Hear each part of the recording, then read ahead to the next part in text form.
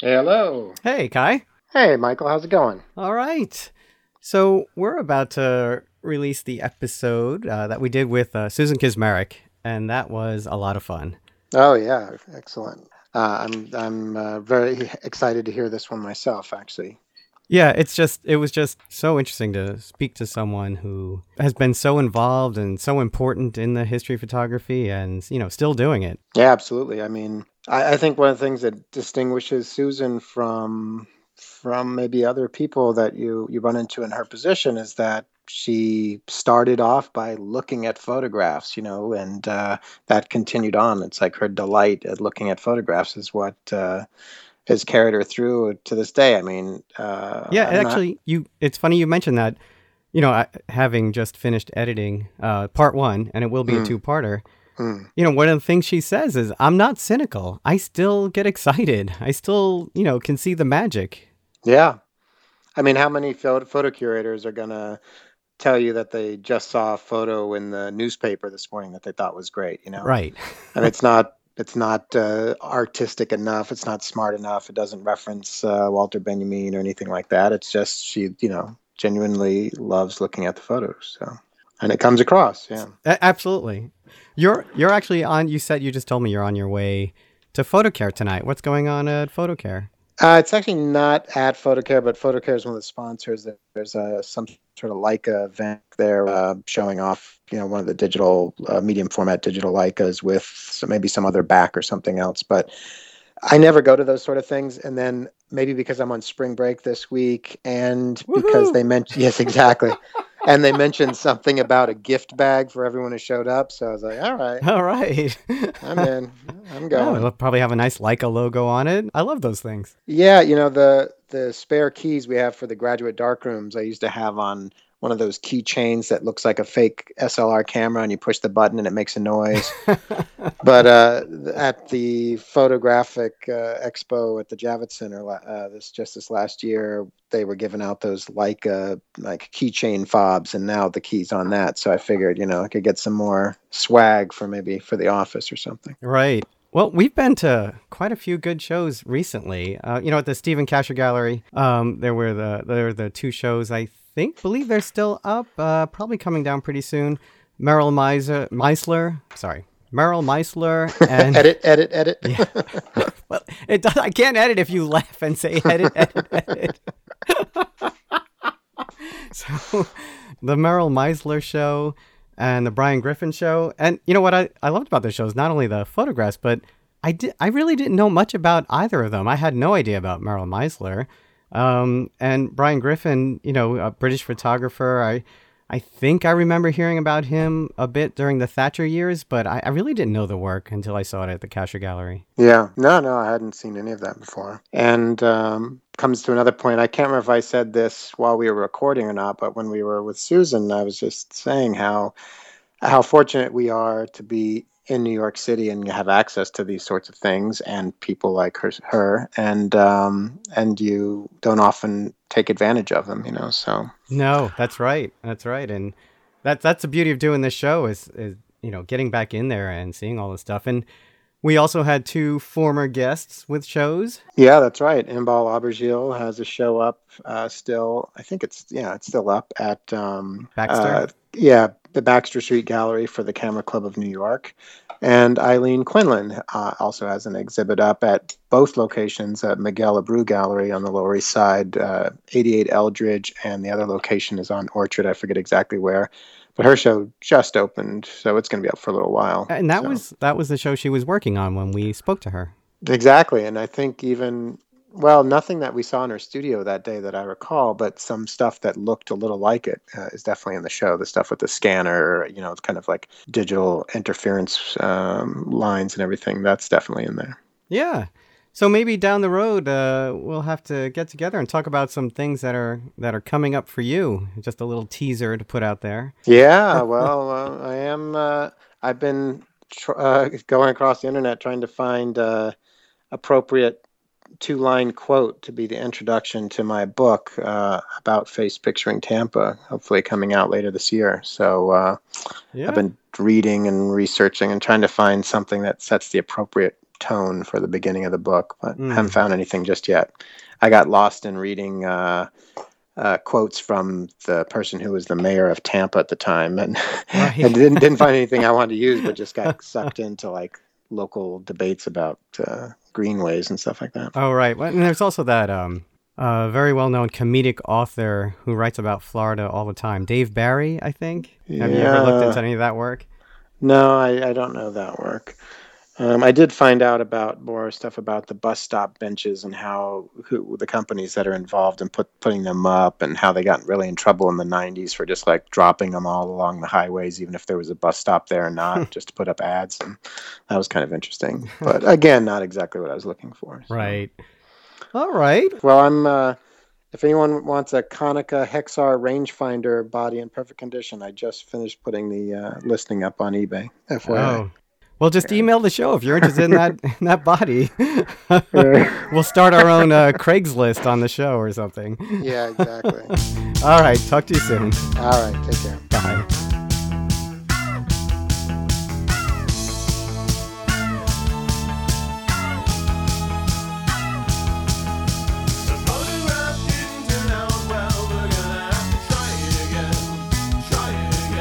So you're good right there. Yeah, the fancy new. Do you want me to turn a light on?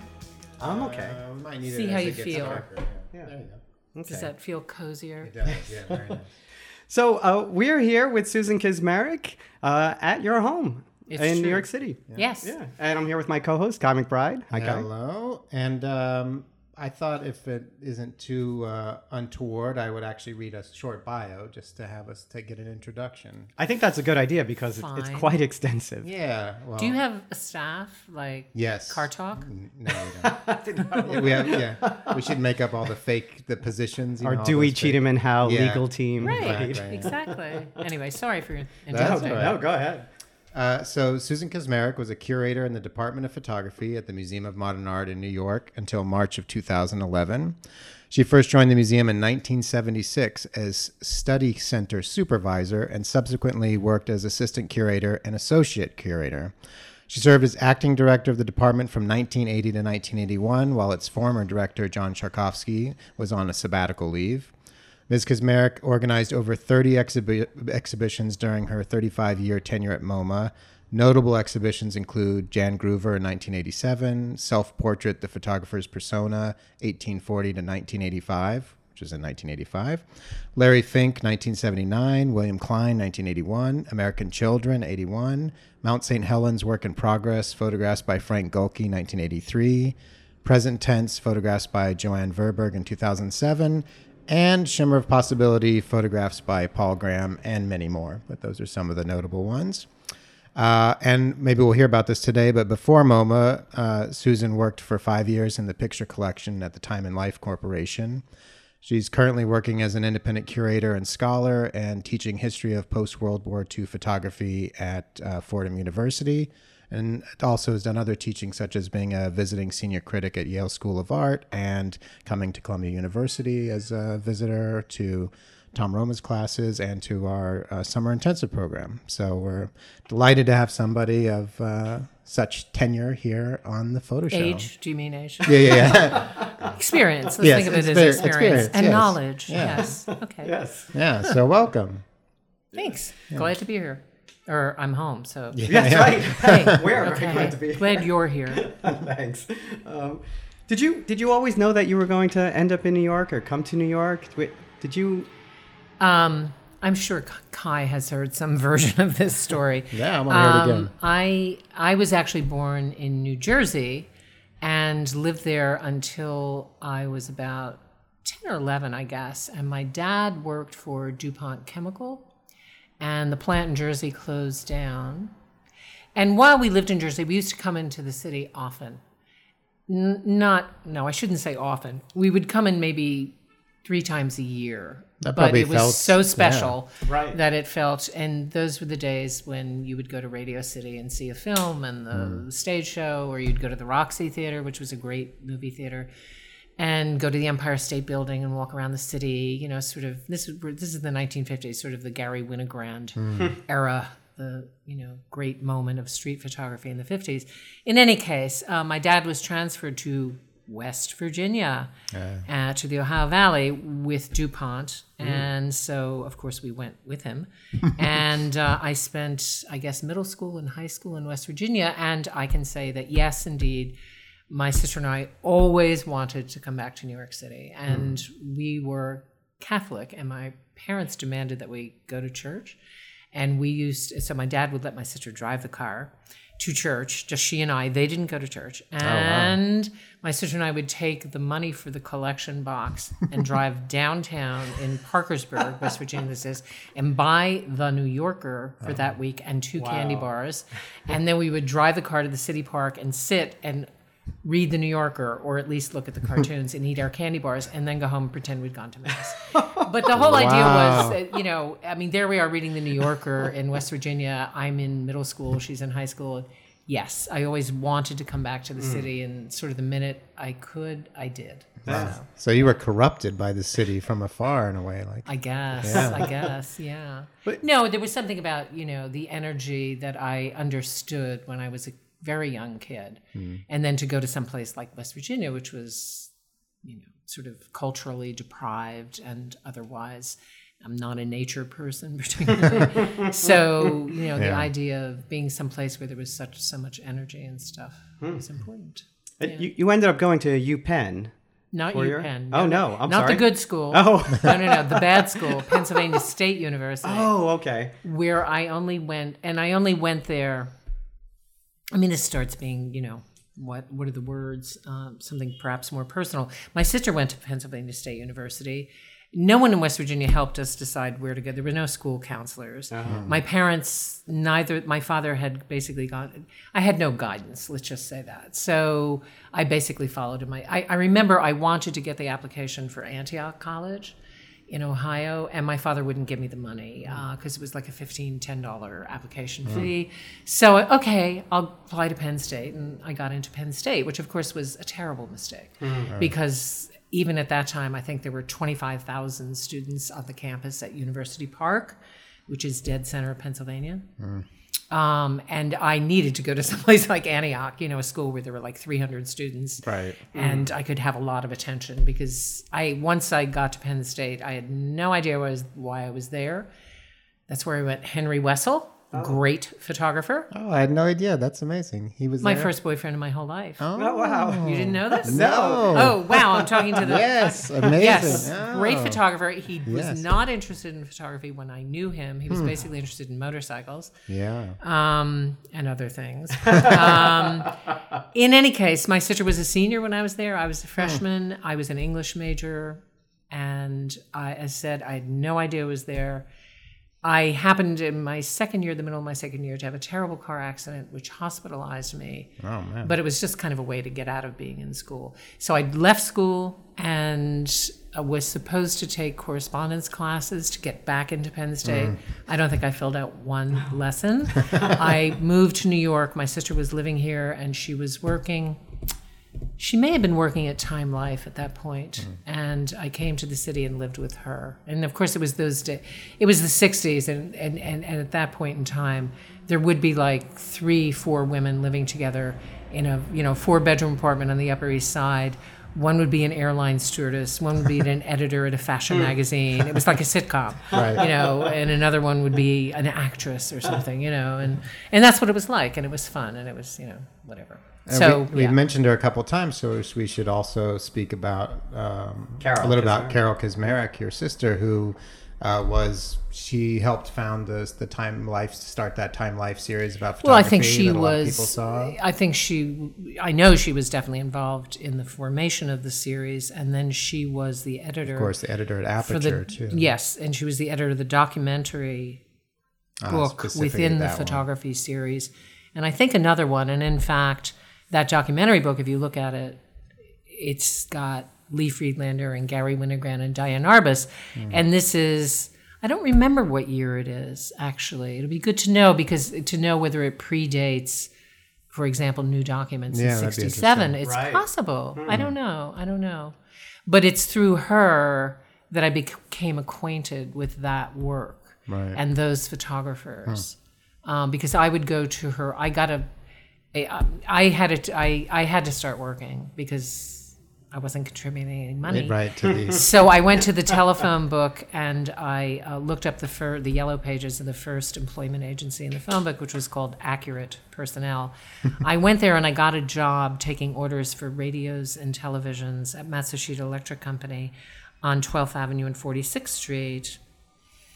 And I did it was actually interesting because the office was in a building with where the stuff was delivered. So there were all these truck drivers there who had these great lives, and we would eat lunch together in a lunchroom. And they had great lives. They had very interesting lives. Anyway, They were out I got installing bored. and doing things. They were delivering tractor trailer trucks of radios and TVs. But my sister worked at Time Life, and when I left, I would often walk over to her office, and she would have these portfolios. I remember I met Larry Fink there, and she'd have portfolios of work by Lee and Gary and such, and I would sit there and look at the photographs, just sort of fascinated.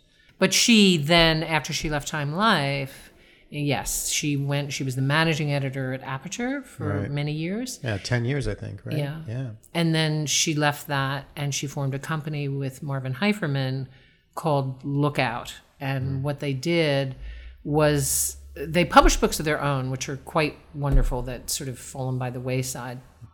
But they also packaged books for people. So, for example, I know Diane Keaton did a book with them.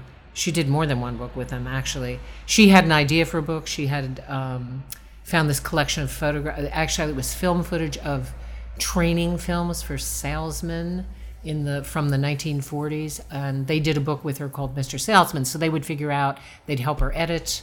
And they would do this with different photographers. Right. They would help edit, sequence the book, find a designer, this, that, and then they'd find the money or the publisher to publish the book. So they were book packagers, basically. Yeah. But as said, they did their own books. They did a book called I'm So Happy, where they went to picture files and selected pictures that supposedly described happiness. And I can tell you that one of the pictures included was, for example, the massacre at Jonestown, where everyone drank the Kool-Aid. Right, or Guyana, Jonestown, Guyana, right. Jonestown, yeah. So that's somebody's idea of love. And happiness. But anyway, so the books were sort of arch, and some people could say cynical, but the truth is, if you look at them slowly and think while you're looking at, they're actually quite moving and tragic in many ways. Well, I know another book that she was involved in. I just showed to my digital documentary class, which is From the Picture Press. Right? Oh, yeah. Which she did with John Sharkovsky. Yeah. Well, actually, it was Diane Arbus who started the research on that project, and then killed herself. And she had physically begun to gather pictures, and because I remember coming across a little envelope, not a little envelope, but a group of them, and one of them, I remember, was of a lynching down south that she had found, and then John did want to do that exhibition, and I think he probably asked around and probably spoke with people like Lee and Gary, and Carol had worked with them on the document, and he needed someone who was going to go through picture files sort of religiously, relentlessly, with all sorts of energy, and she was the person to do that. And so he hired her to do the project, and yes. Yeah, it's a great example because I use it when we're talking about the caption, Sure. And it's great to just see those without, there's small captions, but it's really, they're separated and taken out of context. And to think about. Well, in fact, I remember John got flack about that, and it lasted a long time because I did an exhibition that was many years later, 82 maybe, a survey of photographs of American politicians from the 19th century through the 20th, and I had to get a lot of permission from the UPI was the problem. And I remember a conversation with a fellow who was the picture editor who made this decision. At the New York desk at UPI? Yeah. Was it Ed Hart by any chance? I don't think so. Oh, okay. Yeah. He had an Italian name, this fellow. In any case, he said that he was reluctant because of what John Sharkowski had done in the picture press. He didn't get it. He didn't understand that it wasn't a critique of the photographers. Right. That it was about the nature of picture making, iconography, and meaning in photographs, and certainly with news photographs, you have no idea what's going on, unless you've got the caption. Anyway, Exactly. yeah. Anyway, so my sister worked with John, and then after my job taking orders for radios and televisions, I got pretty bored pretty fast. And at the same time, I did things like I took a history photography class with Joseph Breitenbach, the photographer at the New School, and I went to the Visual Studies workshop in Rochester and took a summer workshop on photo conservation. And so I was kind of... So you were already interested. You were thinking about it. I was hooked. Yeah. I was hooked. From those, like, going and seeing your sister, what she was looking at. You knew there was something to it. Well, just before we get too far ahead, was there anything before that? I mean, you and your sister looking at the New Yorkers, wanting to get back to New York. Did you have an idea that it would be the art world? People have asked both my sister, and my sister's now deceased, but they asked us that question oftentimes, like at dinner parties when we were together and stuff. And my sister had one answer and I had another answer. And of course, that makes complete sense.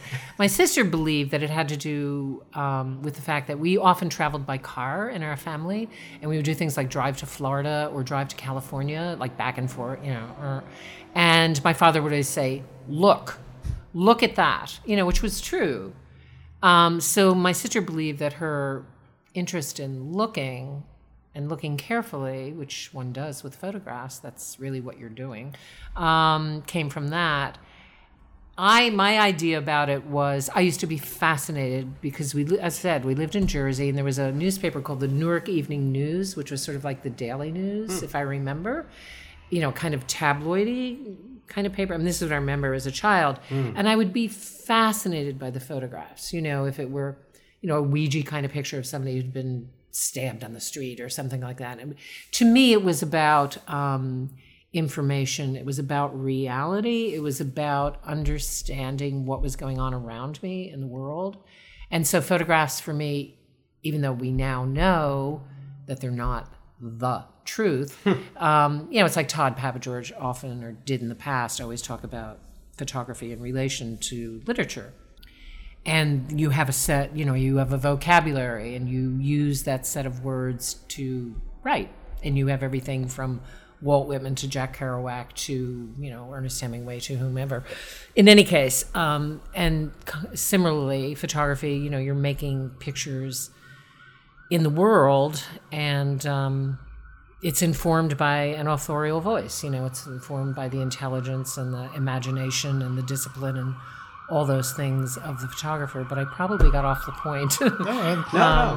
But in any case, but your father, but I was fascinated. Yeah, my father was and for me, it was a way. And I'm also I read constantly. I mean, these are all photo books that you see here, but these are all the bedroom's filled with. It's insane, and I have a house in Pennsylvania. It's just reading, aside from being an escape. I thought I could figure out more about the world, and I felt that was true about photography. So to me, in a way, it wasn't so much about I didn't understand it as an art form. To me, it was about information. It was about this is another aspect, somebody's idea about the world, and that's interesting. Yeah. Anyway.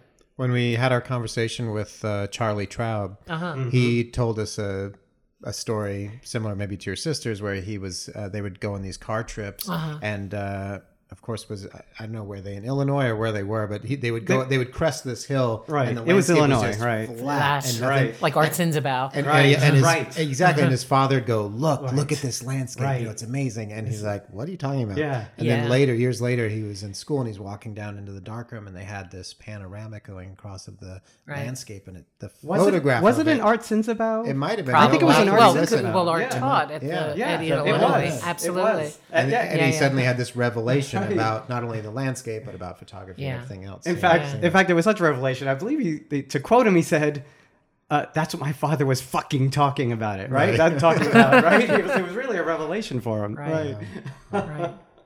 Anyway, so I guess then there was a point. Well, I got my sister had gotten me a job from the warehouse in the Time Life Picture Collection, which was extraordinary. They had 65 million photographs, so that all of the photographers who worked on there were very few photographers. I think John Mealy was one of them. There might have been one or two others who actually retained their own negatives. But otherwise, everyone worked on contract. There were very few staff photographers for Time Life. But the agreement was that they had to hand over their film their contact, all of it. And there was a lab there on the 28th floor. And the people who work for Time Life, they would shoot the film and they would send the film back to the Time Life building. And the film would be developed there, contacted. The contact sheets would go to the picture editors at the magazines.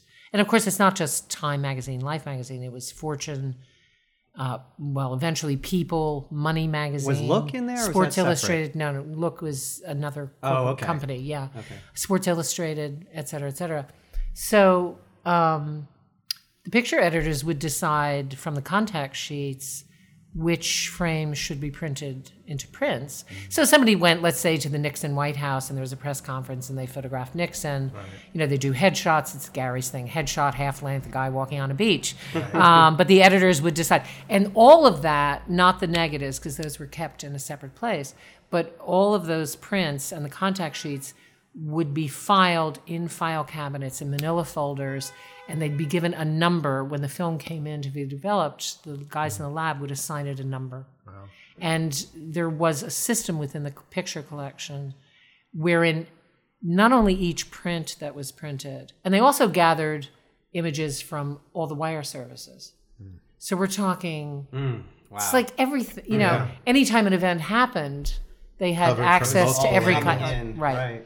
So everything, the contact sheets, I'm not joking, and the prints would be cataloged, cross-referenced for any way that the picture could be used. And the cross-referencing system was based on, I won't remember the transcript.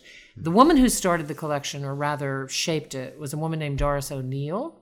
And she developed this book called The Transcript, which was probably, I'm not exaggerating, about 6-7 inches thick. Alphabetical by subject categories that she had devised. The card catalog was probably about 25 feet long on both sides. Wow. This is pre-computer. Yeah. So there were at least 6 people.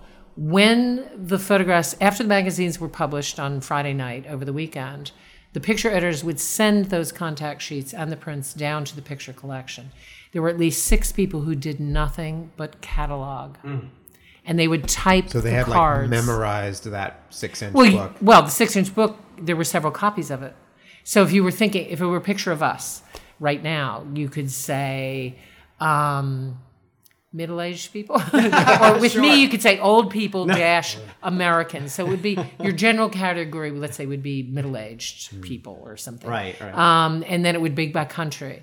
And then it would be perhaps by the city, and then it would be by the year. So to be middle-aged American, New York City, as opposed to rural, 2016. So if I could interior versus exterior. And all that stuff. Exactly. Yeah. Well, you would do the exteriors like dining, outdoor, backyard. It was insane. I mean, but it worked. Wow. Because my job, you had to be trained as a cataloger, but pretty quickly I was assigned to answer research questions from the staff and the magazines. So I would get a call from Alice George, someone else we know, who was a picture editor eventually at Fortune and other magazines, and has been involved with photography for a very long time. And she says, Susan, I need photographs of Richard Nixon looking angry, headshots for the last 6 months. So all of that cataloging information on the cards would tell me that. And then would tell me where the picture was filed. So you might have 15 places. Right. This is all on the 28th floor. And you might just be finding the contact sheets, or that would only be You might be finding the contact sheets, but most likely there'd be a print. And so then you would pull the ones you thought were particularly good. I remember I once got a request for a vegetarian meal. And I'd say, well, why? And they said, well, actually, it's an article about the fact, it's about vegetarianism, but more specifically, they talk about how Hitler was a vegetarian. Ah, yes. So I went to meals, vegetarian, blah, blah, it breaks down, and I find an actual photograph from the time of Hitler's vegetarian dinner. Oh my God. With the caption, it's some German news agency or something, and there it was, and I happily called Alice George up and said, Not only did I find a picture of a vegetarian meal, but I found Hitler. I can tell you what he was eating. Exactly. Anyway, so it was crazy. But there were a lot of wonderful photographers who worked for them. So you got to see, it's like the whole world was there. Right. I mean, and there were also, don't forget, there were 35 millimeter color transparencies. And people like Elliot Ellishoffen, who was a life photographer, would actually do something like go to the South Pacific for 6 months and photograph the islands he felt like stopping at or something thereabouts.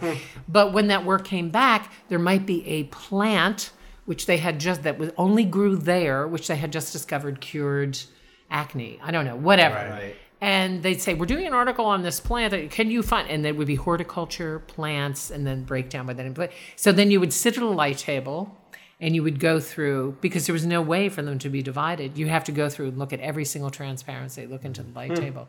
It was insane, but it was great. Yeah, it sounds like though there already was, I mean, you were having to find things, but you were already getting to have like a bit of a tastemaker. You were able to say like, oh, Absolutely. this is the good version. Yes. They're only asking Absolutely. for this, but you're already like, No, but I mean, editing there are from that. lousy headshots of Richard Nixon looking angry, and there are ones that are really good. I mean, it's not rocket science. Right. And obviously taking, photo history classes and understanding something about the tradition of the medium, who the really great workers were, that also informs your sense of what's a good picture, obviously, et cetera, et cetera. So all of this is adding towards, and then my sister had worked with John Charkowski on the Picture Press show, and there was a moment when I think it was Diana Edkins, who was the research supervisor, was leaving, and the job was open, and my sister said, "You're so bored, why don't you apply for this?" And I'm sure it's still in the file if they kept the file at MoMA. I typed a letter to John Charkowski, and the other thing I'd done was I worked with John Mealy, who was an interesting character because when Harold Edgerton invented the strobe up at MIT, he was friends with Mealy, and Mealy's the first person to really use the strobe in the studio, in like for commercial purposes. Yeah. Anyway, John needed someone to help him organize his archive, and I did that. So when I applied, I wrote to John Charkowski and I said, this is what I've been doing. I've been working the Timely Picture Progression. I've also been working with John Mealy on the weekends, Saturdays and Sundays for a year, helping him organize his archive. And I've taken this class in the history of the medium, and I've taken a conservation class, blah, blah, blah. So if I sound at all appropriate, please. And he called me up. So I went and interviewed, and basically he kind of like this. He said, so tell me the story of your life, which I sort of did. And then he had a great early 20th century photograph that was a news photograph, or rather, let's just say it was a photograph made for historical purpose. It wasn't really a news photograph because it was too big. It was probably, I don't know, 20, maybe it wasn't even quite as big as 20 by 24, but it was pretty big.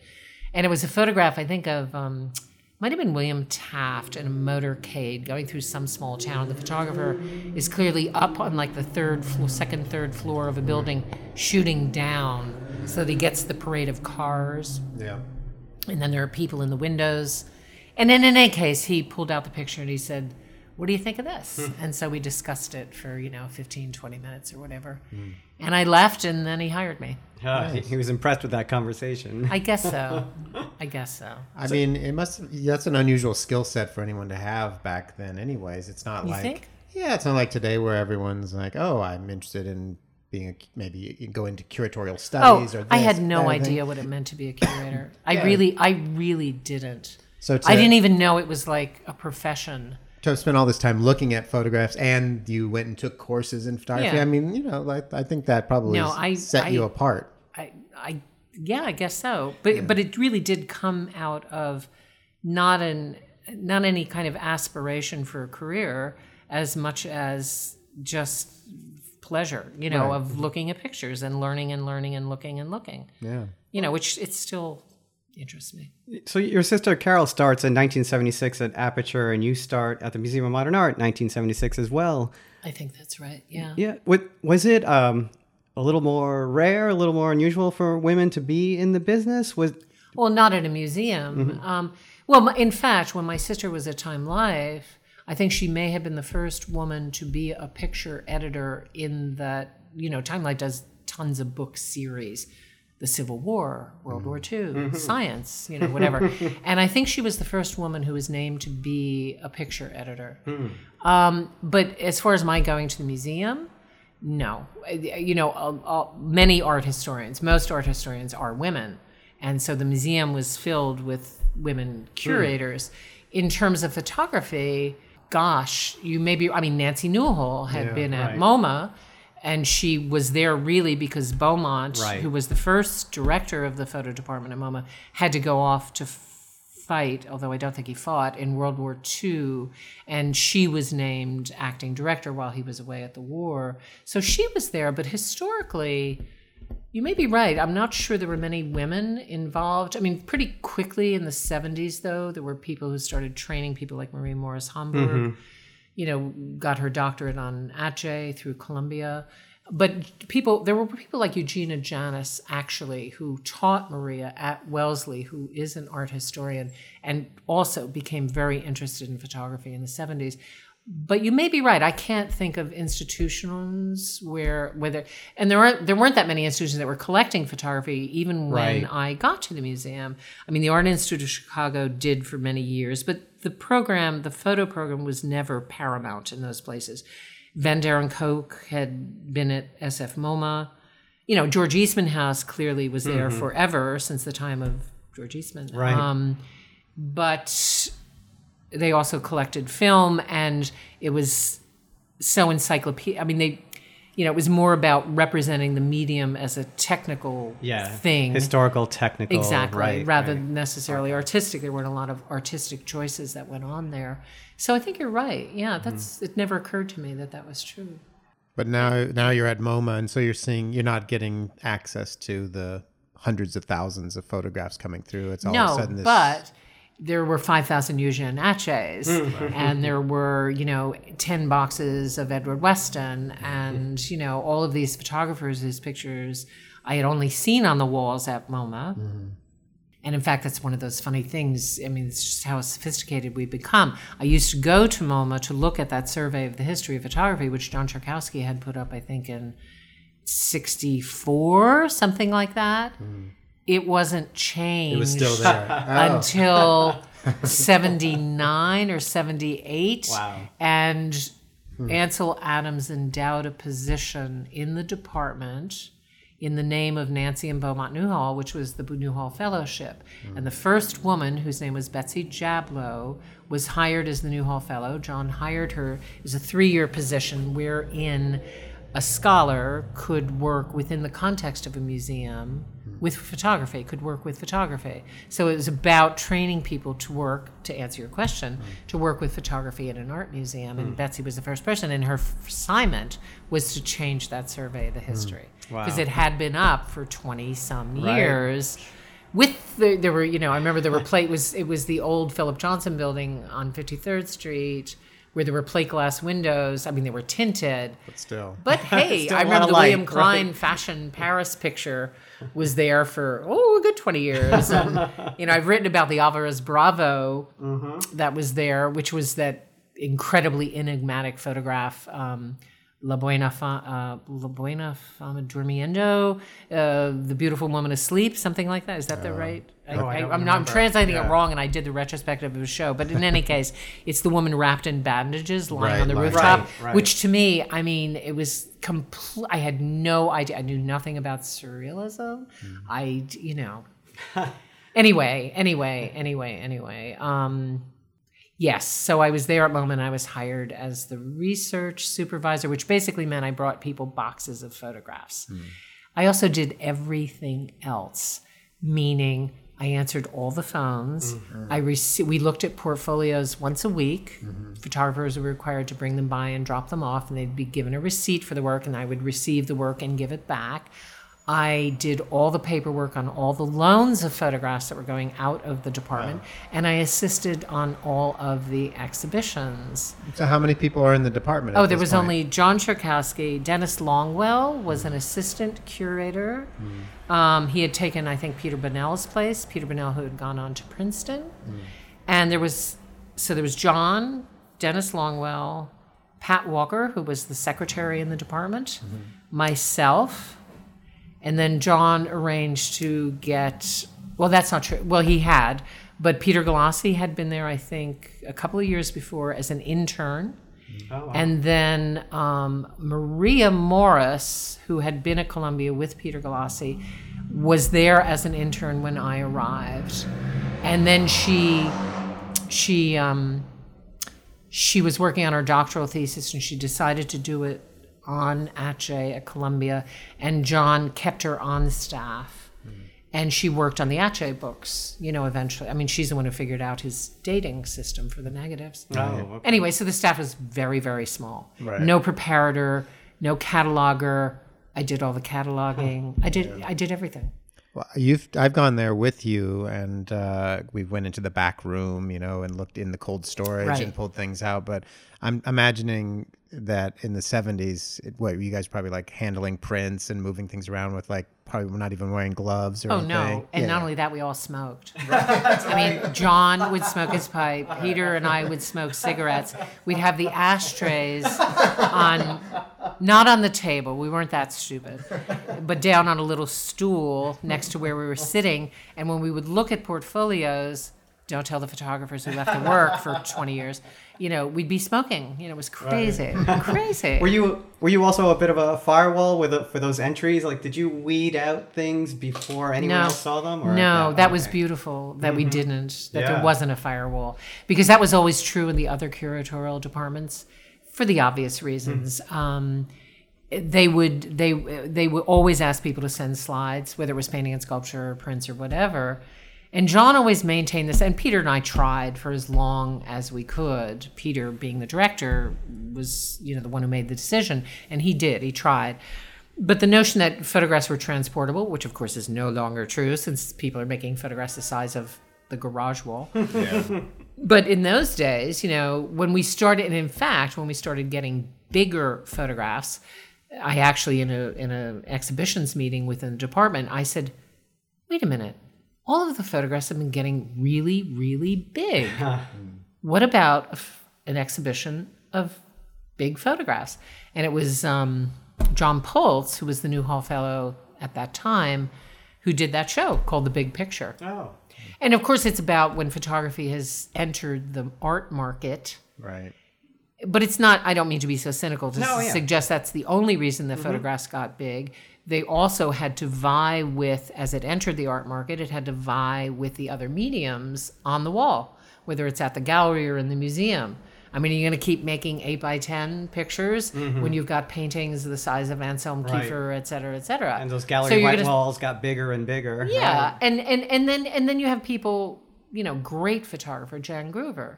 And I remember thinking her pictures were so large at the time. They were like 20 by 24 or 30 by 32 by 40 or whatever. Beautiful, beautiful color prints. And I remember when she had a show of the still lifes that she made in the kitchen sink at Sonnabend, which was 1977. And they were big at the time. Anyway, what's the point? No firewall. Right. People would bring their work. We would have somewhere between 15 and 30, maybe 25 a week.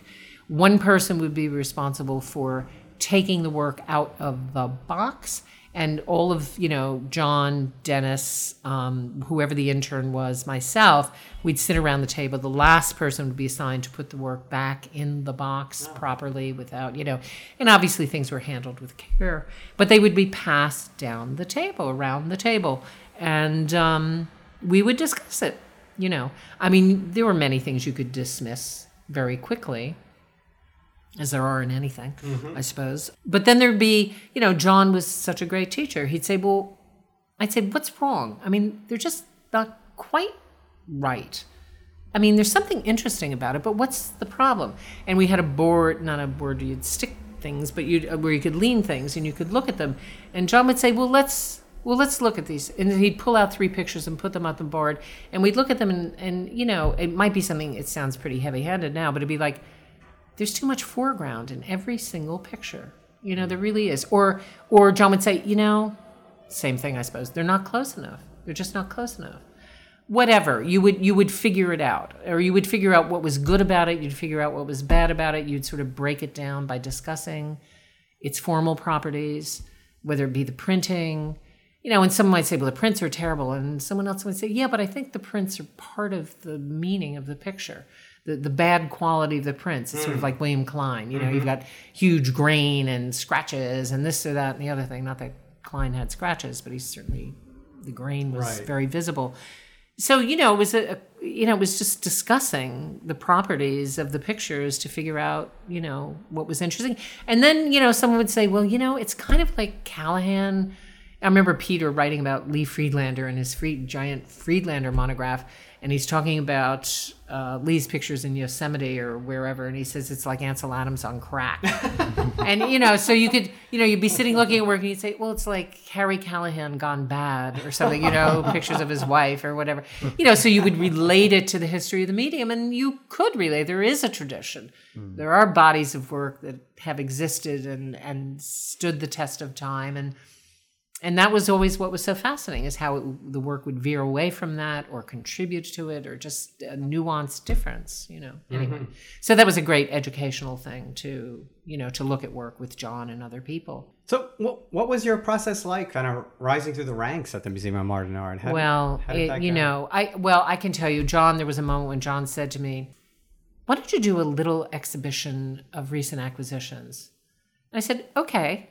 So he said, you can take in the old galleries, this is back in that Philip Johnson building, there was a kind of alcove that was a kind of anteroom to the galleries, and the walls were probably, gosh, I'm really bad, maybe 12 feet on either side. And then there were these spur walls that were perhaps, 2 or 3 feet.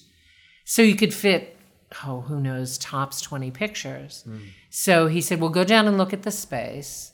And then, there are lists compiled when works are acquired so that the registrar, who's responsible for the traffic of the work always, would assign unique numbers to the objects. So there were lists of recent acquisitions. So he said, look at the recent acquisitions for the last couple of years and select a couple dozen pictures and show me what you've chosen.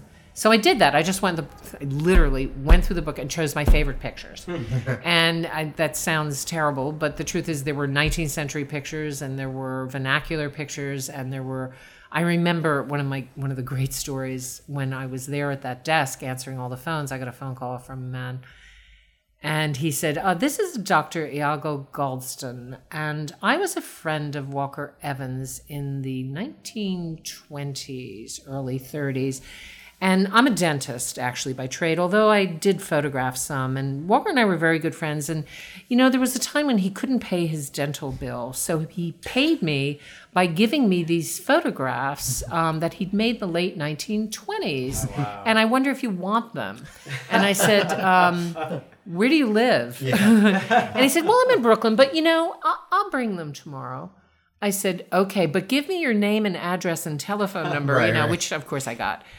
He came by the next day, top coat, suit, well-dressed, and he has this little album of, Walker made those sort of constructivist views in the late 1920s. Mm-hmm. Well, contact prints, tiny, an inch and a half by who knows, an inch, whatever. And to pay his dental bill, he'd taken black construction paper and glued the photographs on each page, and then he tied it together with, he punched holes at the end, and he tied it together with a piece of wool, right? And so there were, I think, a dozen of them. Wow. In any case, this is, so indeed, we didn't have a photo conservator at the time, but there was someone there. Or actually, that's not true. I think we enlisted someone on a freelance basis to take the photographs off the construction paper since it was bad for them. And then they were properly mounted. But that's one of the things that I selected. I put up, and the museum owned none of those early pictures by Evans. In any case, that was one of the things that I selected for that little installation. I think there were a few 19th century things. I doubt whether there are actually installation views. But that was the first thing I did. And John, he looked at what I'd selected and he said, terrific. It looks great. I wouldn't add anything. It looks terrific. So then he said, and then, get them framed. And I had been doing the framing for the loan, so I knew how to frame pieces. And then I went to the floor, and when they were done, and I arranged them, and John came down, and he walked around, and which took all of 30 seconds because it was such a small space. And he looked, and he said, he was always so civilized and respectful. And he said, may I try moving this? And he like switched 2 pictures. Maybe I think I'd chosen 4 of those Evans, and he might have switched 2 of them around. And he said, it looks great. Perfect. Great. So that was the first show that I did. And then why was I made an assistant curator? I don't know why I was made an assistant curator. Maybe because there's a moment then when John goes on sabbatical, which is like in around 80. I think I had to be you couldn't have an acting director unless they were an associate curator. Nice. So I was made an associate curator. Right. Oh, something okay. like so you that. could be acting in 80 and 81. Yeah. Right. Yeah. Okay. Something like that. And I did. I ran the department, but the exhibition schedule was pretty well set before John left. I mean, it wasn't like I was like saying, "Hey, want a show?" No, it was. But we had acquisitions meetings. We acquired a fair amount of work while John was gone. I don't know if it's a legendary or not, but the legend is that during that year you bought stuff that maybe John wouldn't have purchased. Oh, I don't know. Yeah, that's what I heard. Did you Really? did you get a Cindy Sherman then maybe or something? No. I heard something. I heard there is a legendary story about that because. Maybe Larry Fink? No. Oh, okay. No, I didn't. No, I don't think I bought anything that John wouldn't have approved of. No. Then it's just a legend. It's just another one of those urban legends. No, but the Cindy Sherman, this is actually, John had great difficulty understanding Cindy Sherman. And there was someone, I'll leave names out, who offered us a gift. And so John got the word from the person offering the gift and sent Peter and I down and she was at 420 West Broadway, and she might have been with possible Mary Boone at the time. In any case, Peter and I liked the show, and they were the magazine spreads, meaning those sort of, what are they called, like in Playboy? The double truck? Or yeah, the double centerfold? page, centerfolds. Oh, okay, centerfolds. right.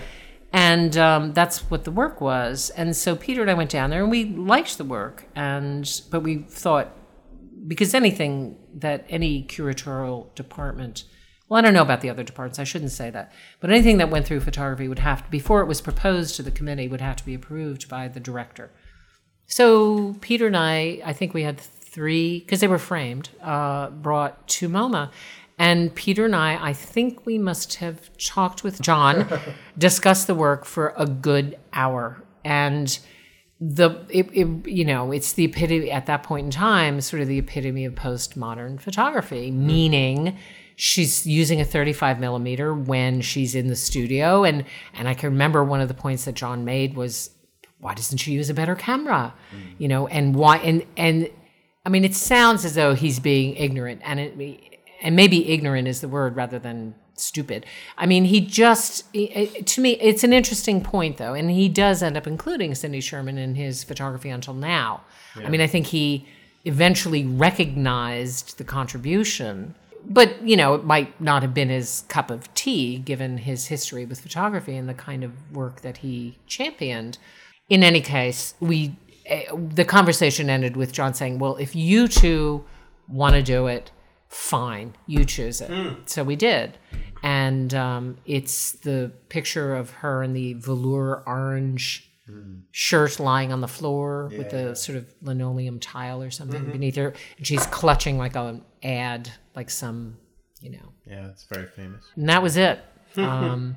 So I can't remember what in general we were talking about. Oh, no, just that. Just, the legends. Right. Well, the urban myths, but no, just sort of your time at Museum of Modern Art. And going back to some of those early influences, you talked about news photography and the Newark newspaper, and then all the images coming in through Time Life and all that, and the way you saw photography as information, things like that. Do you see that as having an influence on the kinds of projects you've done, the books you've worked on, the shows you've worked on? Because I look at some of them like American Politicians and Fashioning Fiction and Pictures of the Times, and They seem to be projects that you worked on that where you see photography as being emblematic of a moment, a period of our visual memory of what something looked like at that time. I think that's pretty accurate. I mean, the truth is, if you look at the shows I've done, it really does vary.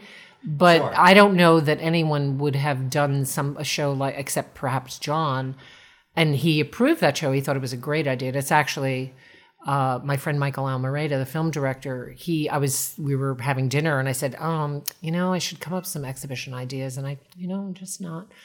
He said, what about a survey of photographs of American politicians? I said, that's great. And then I went to John the next day or whatever, and he said, that's great. I'm not sure there's anyone who would do such a show except maybe John, especially at this point in time. I think we're so, I love Philip Lorca de Courcy's line about photography, that it's a language everyone thinks they understand. Is that the quote? And in a way that's true. I think people think they're so sophisticated that the notion of analyzing or deconstructing news photographs or photographs that are historical photographs it's just not, it's not of interest, that we're too sophisticated. We know, that they're not necessarily the truth. We're all a bit cynical. I'm not. I still, I get the newspaper delivered to my door, and I pick it up every morning, and it's like, wowie zowie. And you still see great pictures, in terms of vernacular photography and news photography and stuff. So I would say that, and it may also have come out of that picture press exhibition that my sister did with John Cherkowski, because that was sort of my introduction to the museum, aside from visiting that survey, in terms of exhibition. And it was a little while till I got to art photography. Although, again, I was looking at Lee and Gary's. Clearly what it indicates is my prejudice. My passion is photographs made in the world. Right. About the world, as being a place of infinite meaning and possibility. And I, to this day, believe that. Which is not to say that I don't appreciate Cindy Sherman. I do. And there are other postmodern photographers whose work I like, wherein they're commenting on the medium and the pictures are set up. Most of Jan Groover was work made in the studio. You could say, well, it's still life, so it's not, she certainly was not a postmodernist. So I think my tastes are pretty Catholic in terms of what I enjoy, but the bottom line, really, my heart is really with work that is, pictures made in the world and that transform the world into something else. That's all. I still think there's magic in that. And I still see photographs that are unlike other photographs. Well, that's the end of our conversation with Susan Kismaric.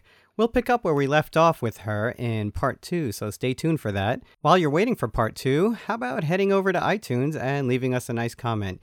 You can also subscribe to the podcast there, or you could follow us on SoundCloud. All right, everyone, we'll talk soon.